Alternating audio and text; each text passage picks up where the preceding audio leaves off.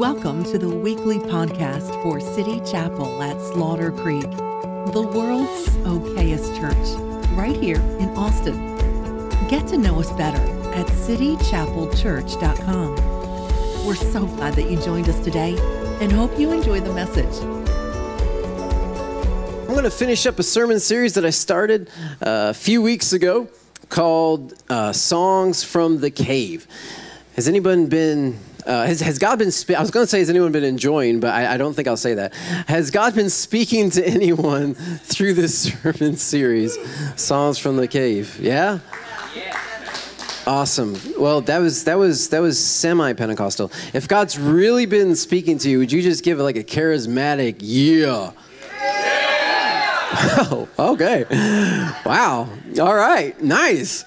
Man, well, I'm telling you, it's been a journey for me, reading through Psalm 142, studying Psalm 142, thanks Jonathan, and bringing it to you every single Sunday.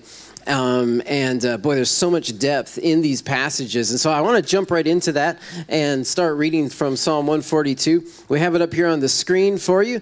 And let's start off actually with the description of the psalm. The description of the psalm is that it is the way you pronounce it is machil. When you're a little bit congested, that's really difficult.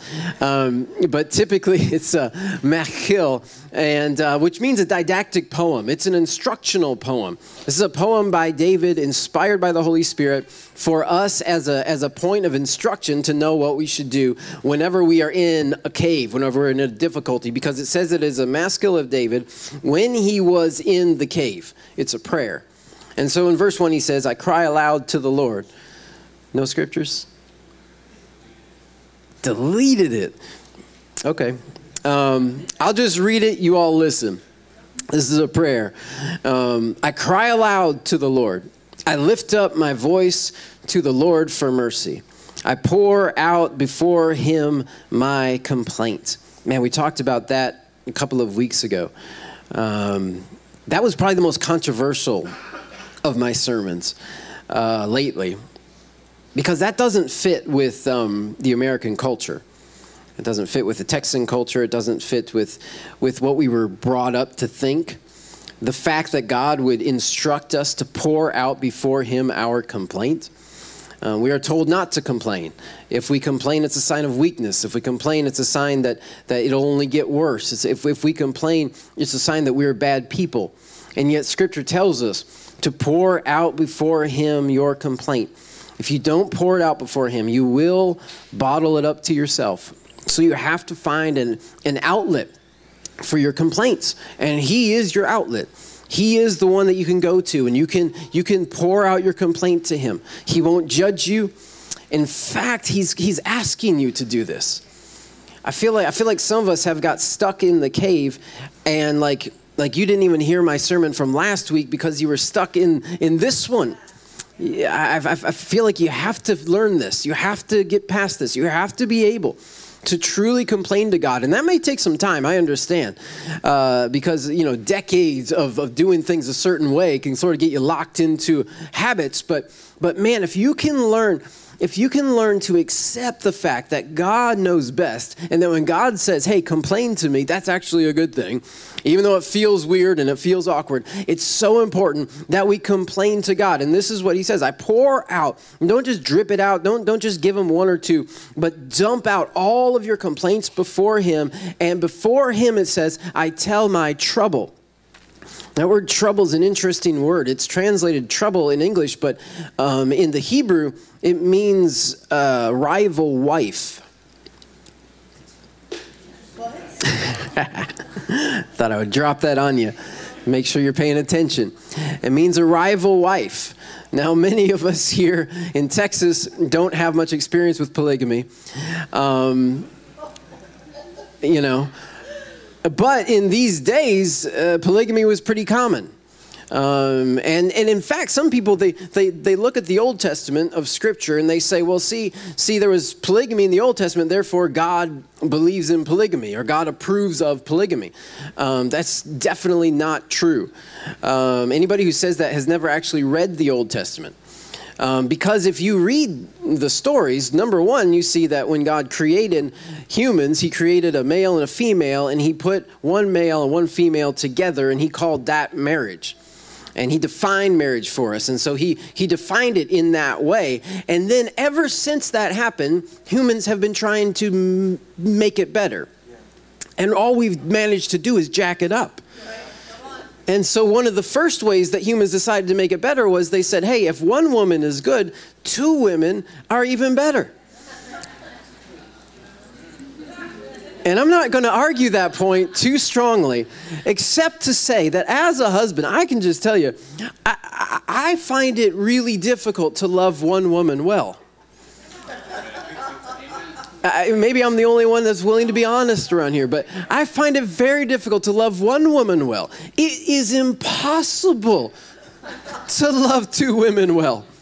Which is why when you read the Old Testament and the stories of polygamy, that's why I say anybody who thinks the Bible approves of or thinks polygamy is a good idea, they haven't read the Bible, because almost every time you have a polygamous marriage, you have massive trouble from a guy who's trying to love multiple women well when he was only created to love one woman. So what usually happens in those stories, the patriarchs and those stories in the Old Testament, what usually happens is the man loves one woman well and the other woman poorly. And the woman he loves well is typically called the rival wife. The one who is receiving the affection that the other one ought to be receiving as well. And when David says that he pours out his complaint to God, he before him, he brings his trouble. The word for trouble is rival wife. In other words, there's somebody or something that's stealing the affection that ought to come to me. That's what he's bringing before God. Which is why it's a complaint, because it's not just, it's unjust what's happening to him. And so David and God, I love the fact that God knows that we have injustices that happen in our lives, and he encourages us to bring those before him, to tell him about them. And so this is what he does. He says, I tell him of my rival wife.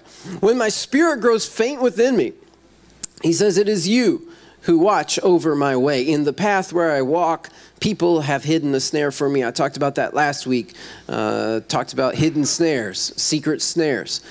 Snares that have been laid down in our path before we were even born, from our parents and our grandparents and generations before us, and dealing with some of those things. So if you want to listen to that, you can go to the podcast online.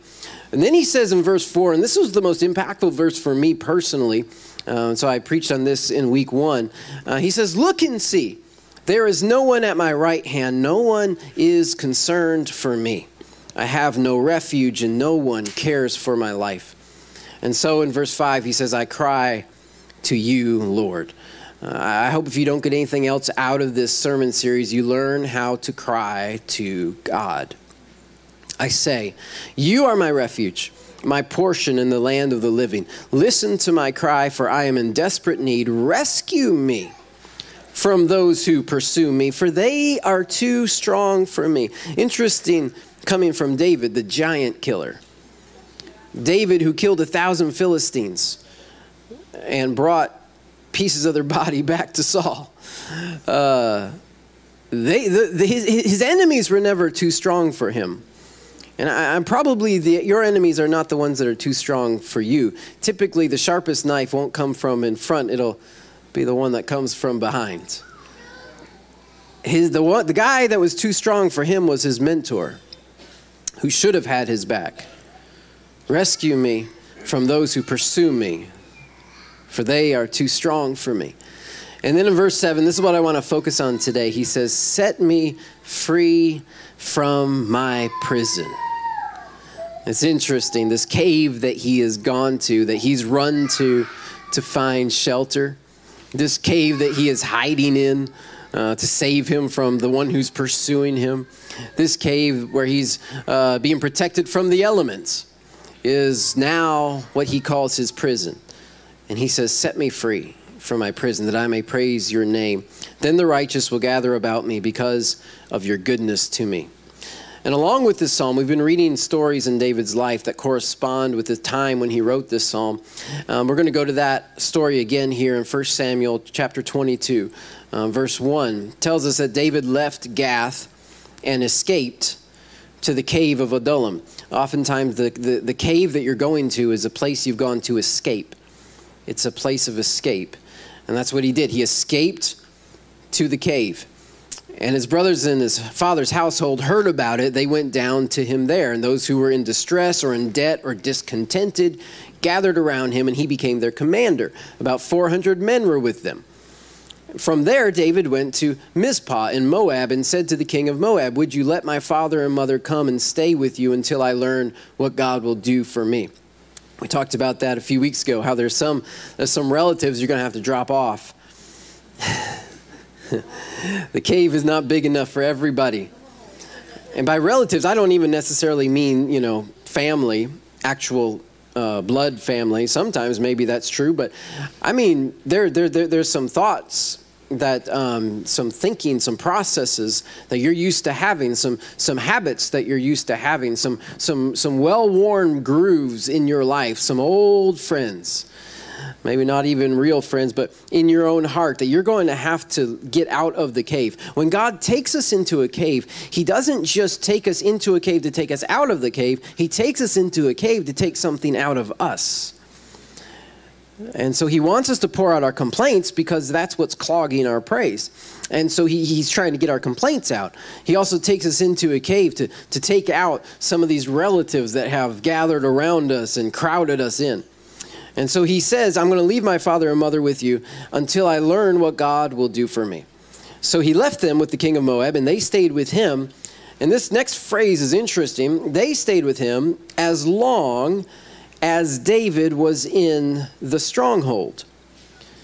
In verse 5 says, "But the prophet Gad said to David, 'Do not stay in the stronghold. Go into the land of Judah.' So David left and went to the forest of Hereth, which is in the land of Judah." The verse I want to focus on from Psalm 142 is verse 7, where he says, "Set me free from my prison that I may praise your name." You can see the song building. If this is a song from the cave, it's really kind of a ballad. It starts off very softly. It starts off actually, it's sort of like a Bethel song, really.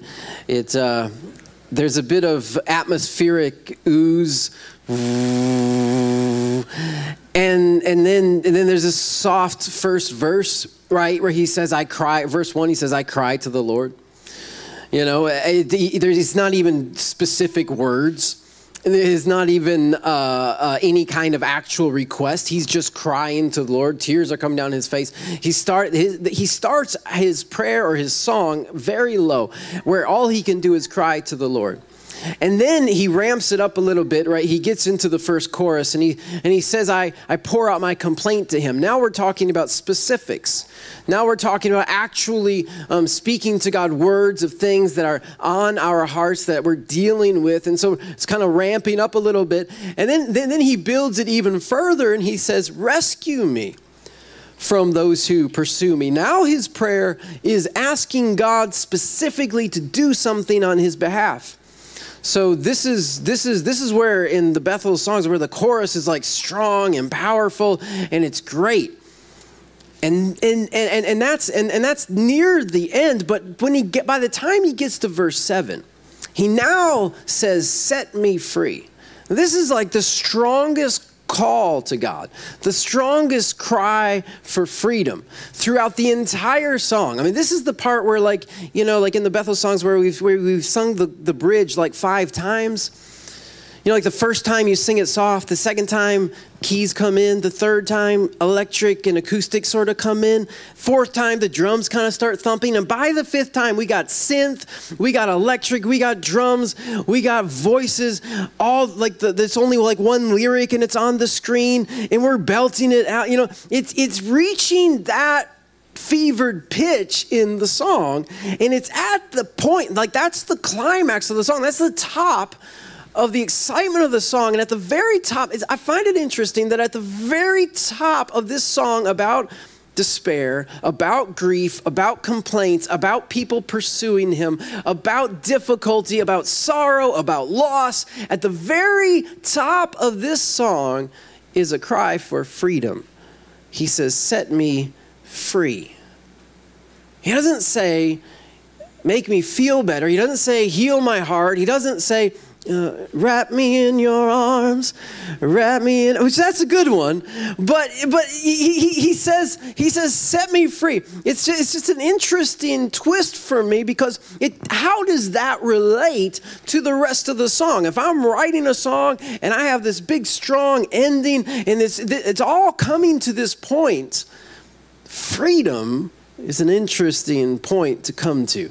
He says, set me free. And I think one of the reasons why that is the climax of the song is because that is God's ultimate goal for each and every one of us.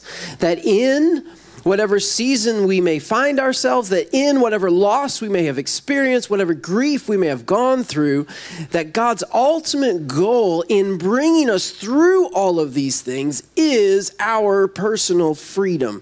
He wants us to be free. Scripture tells us that it is for freedom that we have been set free. Scripture tells us that where the Spirit of the Lord is, there is freedom. Jesus said, when Jesus' first sermon ever, he stood up and he read from the book of Isaiah that said, I have come to proclaim freedom to the captives.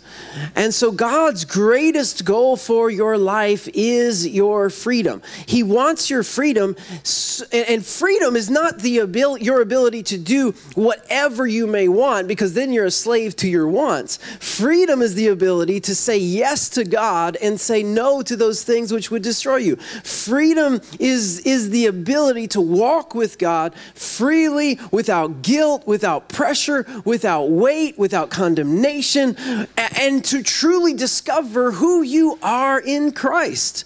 And this is the freedom that he wants for each and every one of us. And God wants freedom for you, not just for you to be free, but your freedom is tied to his fame. Because people have been watching you. People have been living with you. People have been noticing and observing you for years. But when you start to get free, this is the greatest testimony of God's goodness to you. That's what David said. People will gather around me. Then the righteous, he said, will gather around me because of your goodness to me. God's goodness to us is demonstrated and most clearly seen in the freedom that we experience. Which is why we celebrate when Nick comes forward and is baptized. Which is why we celebrate when he comes out of rehab and turns his life around. Which is why we celebrate when last Sunday 2 people gave their lives to Jesus praying with me at the end of service. Because that's why we do what we do, for people to find freedom. We don't do it so that people will pray a prayer. We don't do it so that people will become more religious. We don't do it so that people will learn to dress right and talk right and watch the right movies. We do it so that in people's real everyday life, they will experience the freedom that they've never been able to experience before. David said, set me free so that I may praise your name. So I guess the question is, well, does the prison that you're in stop the praise of God?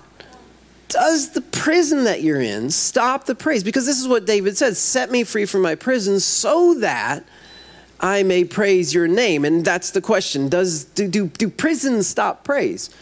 Well, it depends actually. Because there's Psalm 34, which David also wrote, and he said, I will bless the Lord at all times. His praise will continually be in my mouth. So even if I'm in a cave, or if I'm in a dungeon, or if I'm in a prison, that God's still worthy of my praise. And so to some extent, you don't have to get out of a prison to start praising God. Acts 16, I think it is, where you have Paul and Silas, and they are down in a dungeon, in a type of a cave, in the bottom of the dungeon. It's midnight. They look at each other and they say, man, I feel like God is still worthy. Even though I am enchained, even though I've been abused, even though I've been mistreated, I feel like God is still worthy of my praise because he's still been providing for me. He's still been faithful to me. He's still with me in the dungeon. And so they start singing hymns right? They start singing spiritual songs. So we got the Bethel in there too. They start singing songs of praise. They start filling up their cave or their dungeon with the praise of God. And then God responds to the praise, shakes the chains and the bonds and the doors that are blocking them, and releases the prisoners, not only themselves, but they release others who are in the cave with them through their praise. So your prison doesn't necessarily have to block your praise. Your situation doesn't have to change for you to change your song. The song of the cave, the song that comes out, the songs that should come out of your cave are not country songs. There'll probably be some country songs that'll come out. Verse 1 is a country song. Right? There will be some songs of complaint coming out. That's like verse 3.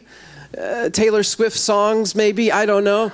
There will be some, sorry. There will be some songs of complaint. There will be some songs of, God, this isn't working out the way I thought it would. There will be some songs like that. There will also be some songs of, God, I need you to rescue me. These things are too strong for me, right? There will be some songs for rescue, but the ultimate song that ought to be resonating from your cave is a song of freedom. That when I came into this cave, I was bound by all of these things. David was bound by the lack of affirmation that he had from his dad. David was bound by this need to prove himself. David was bound by so many things when he went into the cave, but when he came out of the cave, he came out differently than he went in. The song that ought to come out of your spirit in a cave is a song of freedom, that God has taken something out of me. God has removed some chains from me. He has brought freedom to my life through the situation that I was in.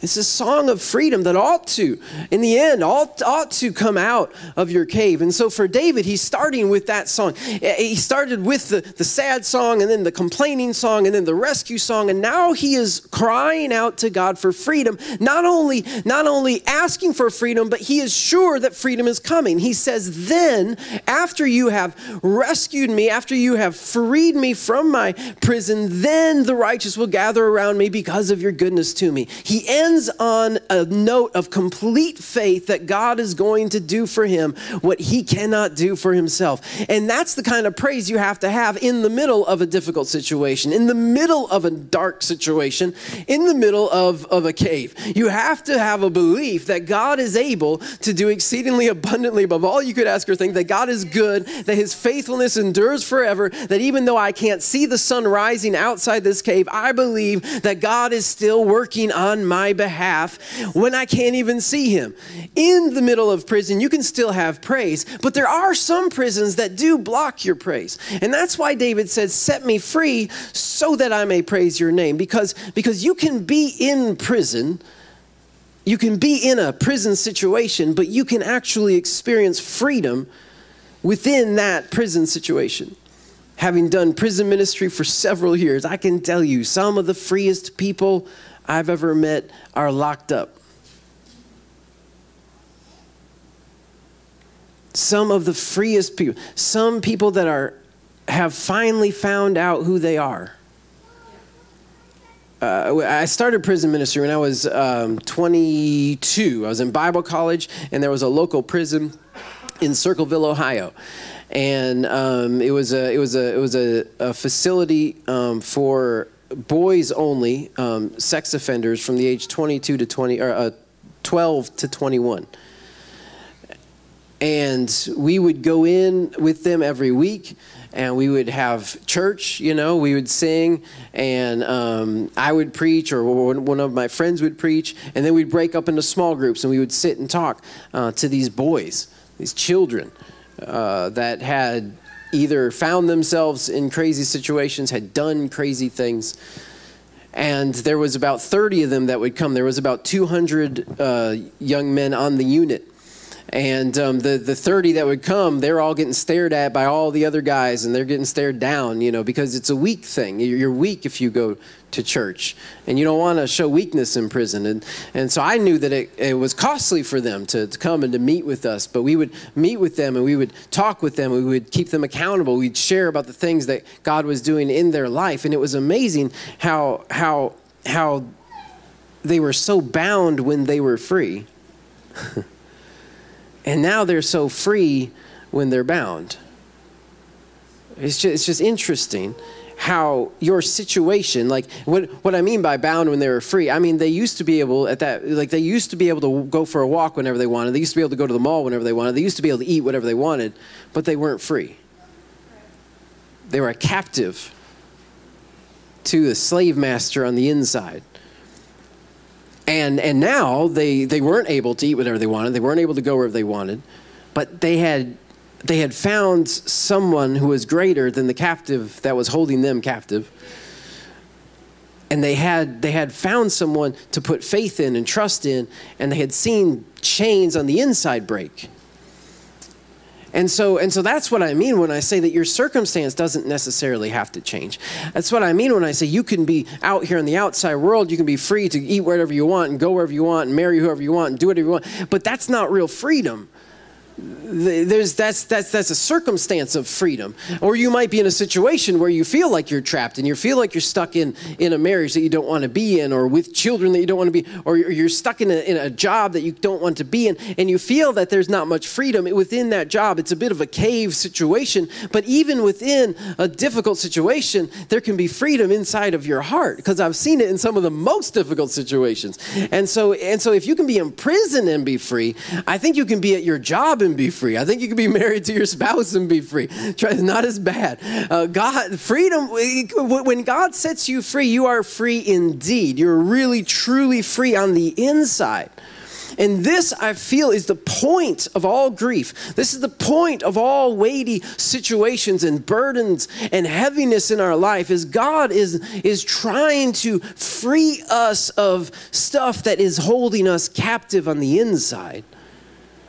He's not necessarily here to change your circumstance and your situation as much as he is here to change you. He's here to renovate you.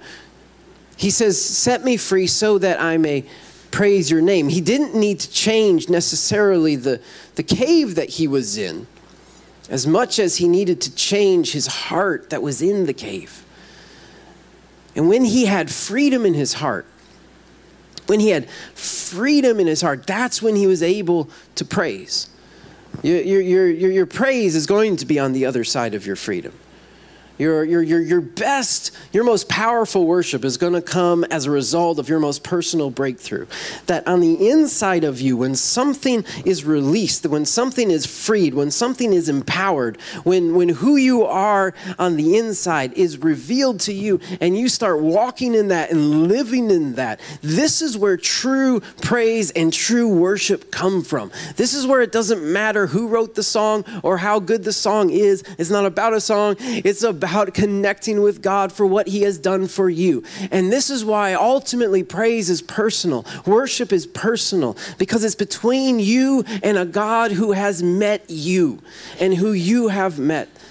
Otherwise, you're just singing a song, or you're just thinking about a potential deity out there. But when he has done something for you, when he has set you free from things you could not get free from yourself, that is when it activates praise. That's why he says, when you set me free, when you do something inside of me, when you change me, then I will be able to praise your name. And there is this place, there's this cave that we may have found ourselves in. And some of those caves we can't help it. Some of us are thrown into grief through no fault of our own situations and circumstances. Some of us are stuck in certain places and we just can't get out of it. And perhaps God doesn't want you to rush out of it. Perhaps God doesn't want you to hurry up and get past it and get over it. There's certain things like that, but there are areas and ways in which we need to start making steps out of the cave. The one thing I don't want people to walk away from in this sermon series is that, well, life is just tough, and so I just need to pour out my complaint to Jesus every single day and just keep complaining. You gotta pour it out so that you can be emptied of it. It's not supposed to be a residual thing. You don't pour it out and then drink it, and then pour it out and then drink it, and then pour it. Like, this isn't how it's supposed to work. There has to be some movement out of the cave. I want to see you, yes, experience the power of grief. Yes, utilize it in your life. Don't add shame to it. Instead, bring Jesus into it. But then allow Jesus to guide you out of this place of darkness, out of this place of sadness, out of this place of heaviness. That even if you're still in that same situation, that there can be freedom that comes out of you. Because there are some caves that if you don't get out of them, your cave will become your grave if you never leave it. It just will. You'll be stuck there forever. If you never walk out, or JT said run out, I would probably say crawl, climb, clutch, grasp, somehow make movement toward the entrance. If you never get out of that cave, then you will die there, and that will be your legacy. You'll never see what God had for you on the outside. You'll never see, you'll never see the purpose that God had in the pain. The purpose is seen outside of the cave. You pour out your complaints. You lay hold of God. You acknowledge the injustices. You find healing in Him and in His love for you. But then you must start making movement out. Otherwise, there are some caves that we go into that God never intended for us to stay in. One of our members this past week posted a link to an article which I had heard about 10 years ago. My wife is from New Zealand, and so when I visited New Zealand with her about 10 years ago, she told me about this famous sheep in New Zealand, a sheep called Shrek. Anybody ever heard of the sheep called Shrek from New Zealand? True story. They called him Shrek because, that guy, the massive amount of wool. You think it's a big sheep, it's really not. It's a normal size sheep. Only grows so big. That's just his wool. And what happened, according to the story, is that this sheep didn't like to be sheared. By the way, New Zealanders have all kinds of sheep. Like, if you go to New Zealand, there's sheep everywhere. It's like their main thing. And so, anyway, he's become a bit of a mascot for the country, and he travels around. They take him to kids' shows and stuff like that in schools. And what happened is this particular sheep didn't want to be sheared. Right? He didn't like getting grabbed and wrestled and buzzed and he didn't like losing his coat all the time. And so apparently, for fear of being sheared, he wandered off into a cave. And he went into the cave for 6 years. He survived in a cave for 6 years as his wool was getting larger and larger. And finally, they ended up finding the shepherd didn't realize he had lost him. They ended up finding him. I think they heard him bleeding like that's my sheep impression from inside the cave because he was dying. Because he literally had become so full of his own wool that he wasn't able to eat anymore. He couldn't reach down and get the grass anymore. And so, I thought that was interesting because as we're talking about caves, man, it's good to go into a cave for a minute, but you do need to come back out. Because otherwise you get so full of your own wool that that you won't even be like it's not like morally, oh, you ought to come out. No, this is damaging to you for you to get so full of your own stuff, so full of your own thinking, so full of your own patterns, so full of yourself. And whenever we don't want to give, like I find it amazing that this sheep didn't want to share his wool, but the thing he didn't want to share was the thing that ended up choking him nearly to death. The stuff you don't want to get rid of, the stuff you don't want to release to God, that's the very thing that will end up killing you. Which is why we talk about giving of our finances to God, so that your finances don't take charge of your life, so that you don't live and die based on the economy and the stock market, that your hope is in Jesus and not in your bank account. Because if you're going to keep all this stuff, Jesus said, whoever seeks to keep his life will end up losing it. But those who lose their life for my sake will find it. I'm telling you, no matter what fear has driven you into the cave, it is worth your time to step out of it and to let go of the things you're trying to hold on to. Because sheep, like you and I, were not created to live alone. I find it fascinating. Ro was telling me about that story 10 years ago, and I said, well, how do sheep survive in the wild then? Because horses' hooves, their hooves keep growing. But they have the rocks that they run on, and that wears their hooves down. I don't know a lot about animals, but deer have antlers, and they rub those on trees, and that kind of wears them down. Like, what do the sheep do?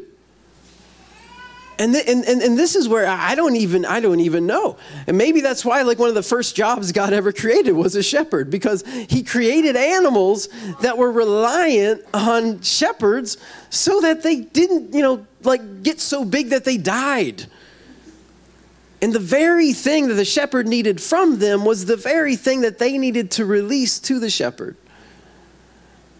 Maybe that's why throughout Scripture, God's always saying, you are my sheep. The very thing I'm asking from you is the very thing you need to release in order to live.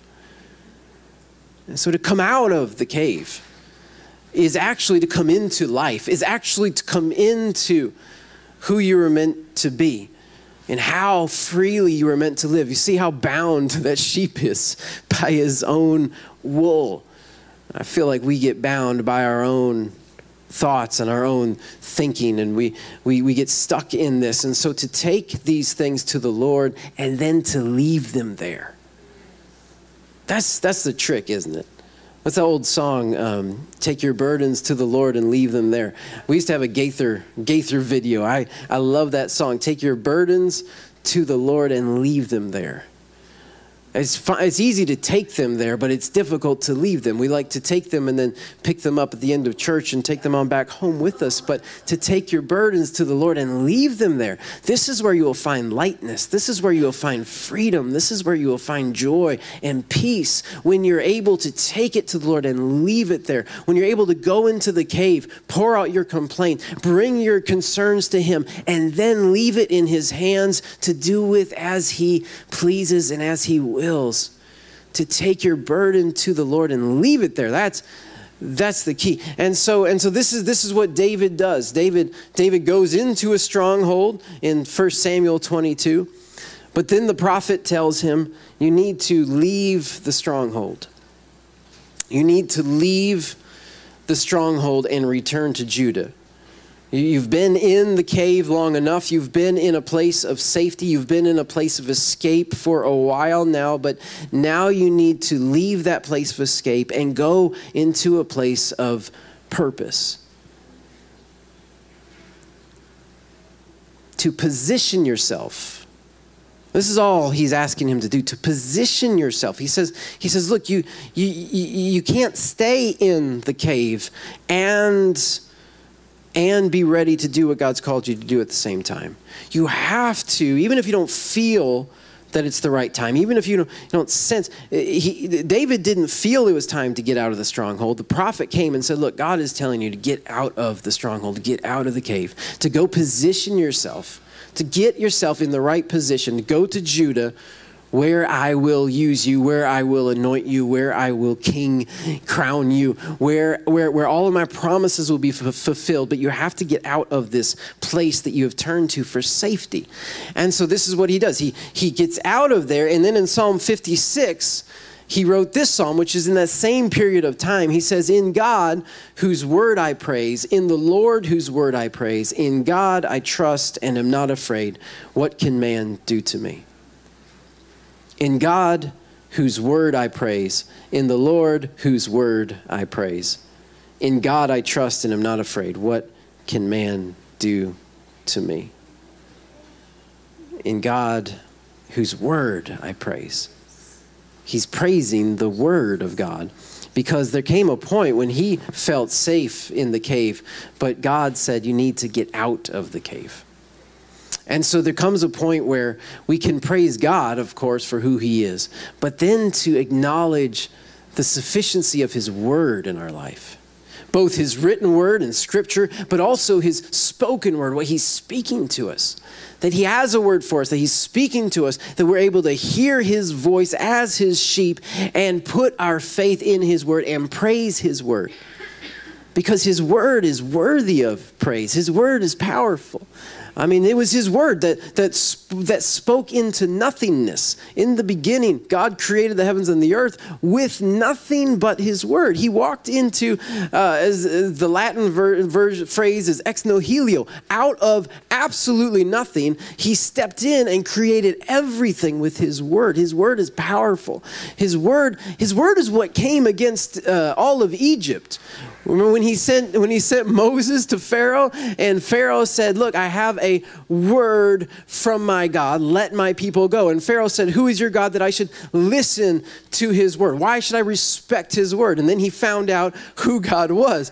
When at his word, God basically turned upside down the enemies of God's people and completely God brings freedom to us through his word. If God is calling you, that's why I mentioned about giving earlier on. If God's nudging you, calling you to give, then God is backing up his word with his power. When he commands you to do something, if it's giving or if it's attending a small group or if it's making a commitment to go to church every Sunday, when his word comes to you, along with the package of his word is included the instruction manual for how to obey it. That's the Holy Spirit, but also the power of the Holy Spirit to do what he's calling you to do. So his word is worthy of praise because not only is it informative, but it's also empowering. It gives you the ability to do, ability that you don't even have on your own comes to you.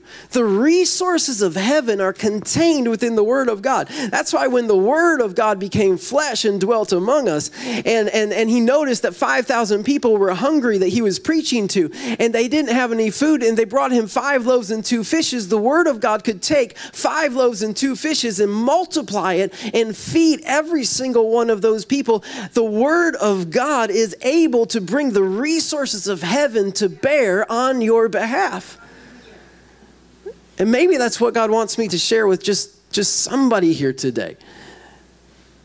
That you don't see how it could work, that you don't see how you are able, that you don't see how you can do this. You got 5 loaves and 2 fishes, but when the word of God blesses it, when the word of God breaks it, and when the word of God starts doling it out, he has unlimited resources because it's connected to his riches in Christ Jesus, in the living word of God. And to praise the word of God is to recognize the power of the word of God and the sufficiency of the word of God. All I need is a word from God. I don't need an explanation from God. I need a word from God, because the word of God is enough for me to move in the direction he's calling me to move. And so whatever cave you're in, if you can hear the word of God over your life telling you the next step, I guarantee you that is enough to get you out of that cave. That is enough to move you from darkness to light. That is enough to transform your family tree. That is enough to do what you and your parents couldn't do on your own. God can do with one single word. And every year, I always pray and ask God for a word from him for the year. That would be a rhema. That would be a spoken word for him to speak to my heart and share with me something for the year. And this year, God spoke to me the word harvest. And it's the first time he's ever given me that word before. And I shared that with you all back in January. I always spend time in January fasting and praying, asking God for a word. And I shared that word with you all. And I think one of now that I'm 11 months in, and we're almost done, we got 1 month left. I'm telling you, I have seen such a harvest in City Chapel. I've seen, what's a harvest? It's when new stuff starts growing out of the ground. I've seen such stuff grow from the ground. I've seen such things just come up from the ground. Just even physically. Stepping into this building on Thanksgiving Day, I came in to grab something and I just had to just sit and pray and thank God and worship. Because a year ago, we didn't have a building. We were setting up and tearing down. Our walls were made of drapes. They weren't even walls. People walked through them. You know what I mean? Like we didn't have separate space for this and for that. We didn't have an actual stage. We didn't have a decent sound system. We didn't have a building. And now a year later, out of the ground, seemingly, just comes this new space that God just opens up this door and we walk into it and people jump in and people give toward it and it just happens. And God has been bringing, and that's true in the physical world, but beyond that, I see not just the building of the church, but I see programs growing. We didn't really have a youth ministry 2.0. We didn't have cardboard wars a year ago. You know what I'm saying?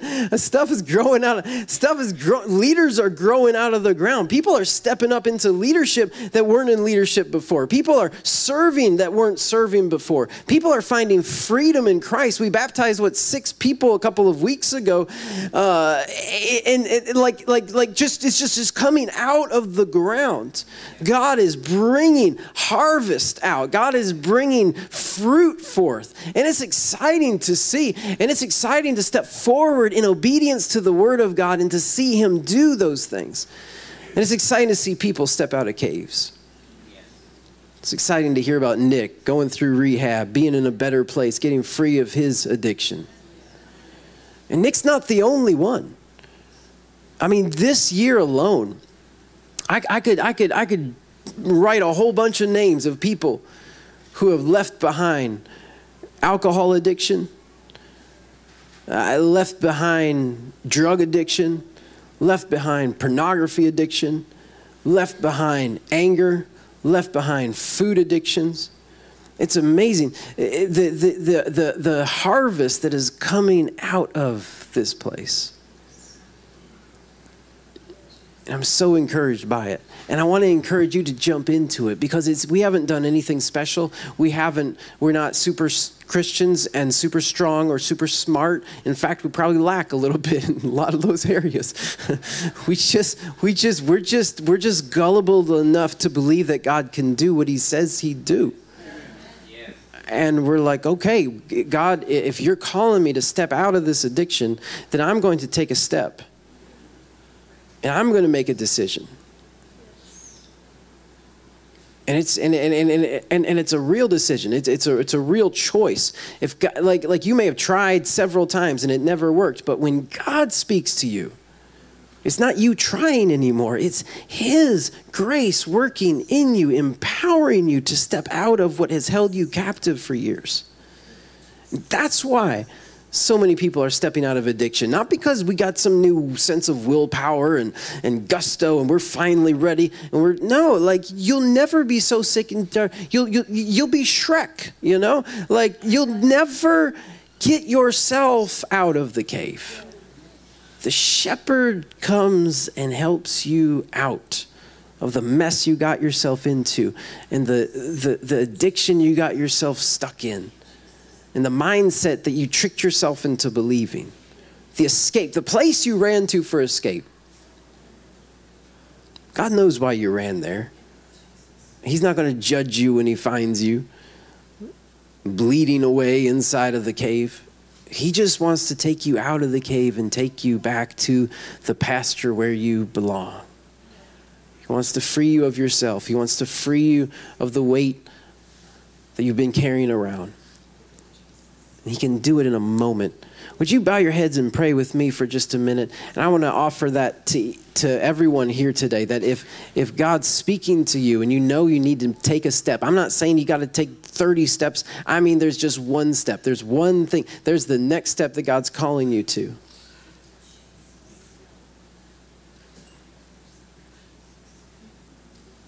I feel like God's calling different people. In fact, just as your heads are bowed, your eyes are closed, if you've been set free, if you're one of those people that I'm talking about, and maybe, I don't know, maybe you're 12 months free from something, whatever it is. It might be anger, it might be some kind of addiction, it might be but if there's been a harvest of something in your life and it's been about a year that you've been walking in that freedom, would you just raise your hand and keep it up? I just like to see that. 12 months. Just go ahead and keep it up. Maybe you're newer, and maybe if you've been walking in freedom for 6 months from something, would you join with these people and your hands up? If it's been 6 months for you, the freedom. If it's been 3 months for you, would you raise your hand? Join with these hands right here. These are hands of worship right now and thanksgiving to God. If it's been 10 days, would you raise your hand and just say, I've been 10 days free of something, free of guilt, free of shame, free of, I don't know what it might be. That's awesome. Those hands are up. Father, you see our hands in worship and in praise. And now if you would like to be free, if there's something you say, I haven't been 30 minutes free, but there's something that I definitely want to be free of, would you raise your hand and join with these hands that are up all around this room? Father, we come before you. We ask for your power in our lives. We thank you. We come both with thanksgiving, all these hands that are raised for your testimony. And some people raise 2 hands because they've been free of something for 6 months, but there's something else that they're dealing with. And so, God, we come before you and we thank you for your power, the power of your word, the potential that's wrapped up inside of a word. But Lord, many of us are still dealing with things, struggling with things, stuck in things. And so we bring those to you right now, and we ask for you to bring us out of our cave. We ask for you to call our name. We ask for you, like Lazarus, you stood in front of the grave and you called out his identity. You listed him by name and he came out of the tomb. Lord, as you have done so many times, bringing so many different dead people and dead things and dead situations to life, we call on your power. We're raising our hand right now, actually just reaching out for a hand. We're like Shrek in a cave. We need a shepherd to grab a hold of a hoof. We need a shepherd to grab a hold of us and carry us out of a place that we can't walk out of. We need your grace in our life. And so we respond to the offer that you've laid before us, the offer of freedom. You said, I have come that they may have life and that they may have it more abundantly.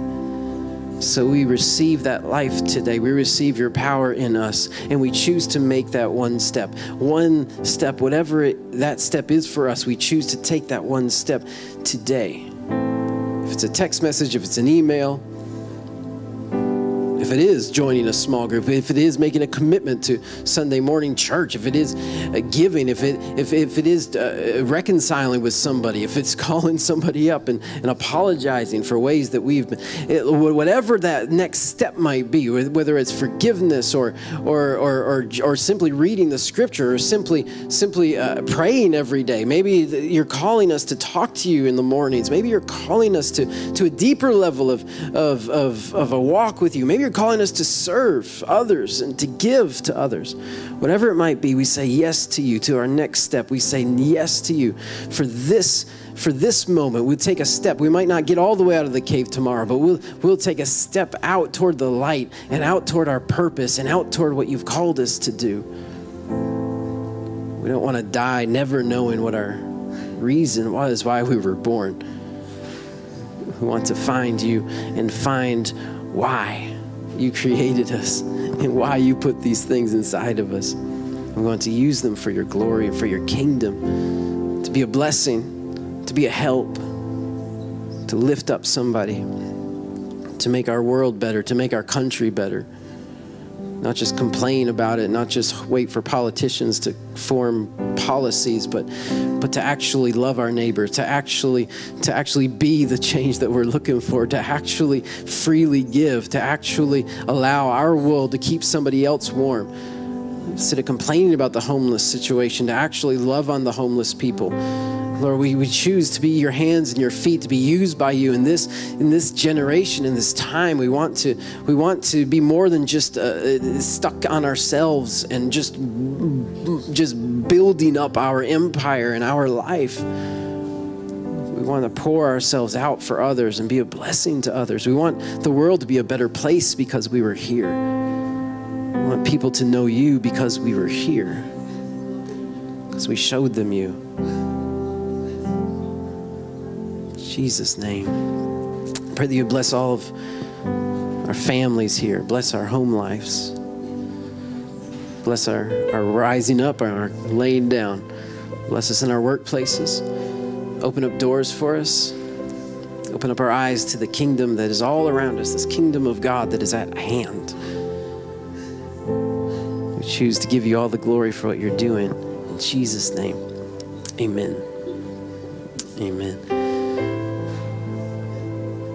Thank you guys for joining us today. If you have teenagers ages 12 to 18, join us on Wednesday night. If you like decorating Christmas stuff, join us Saturday.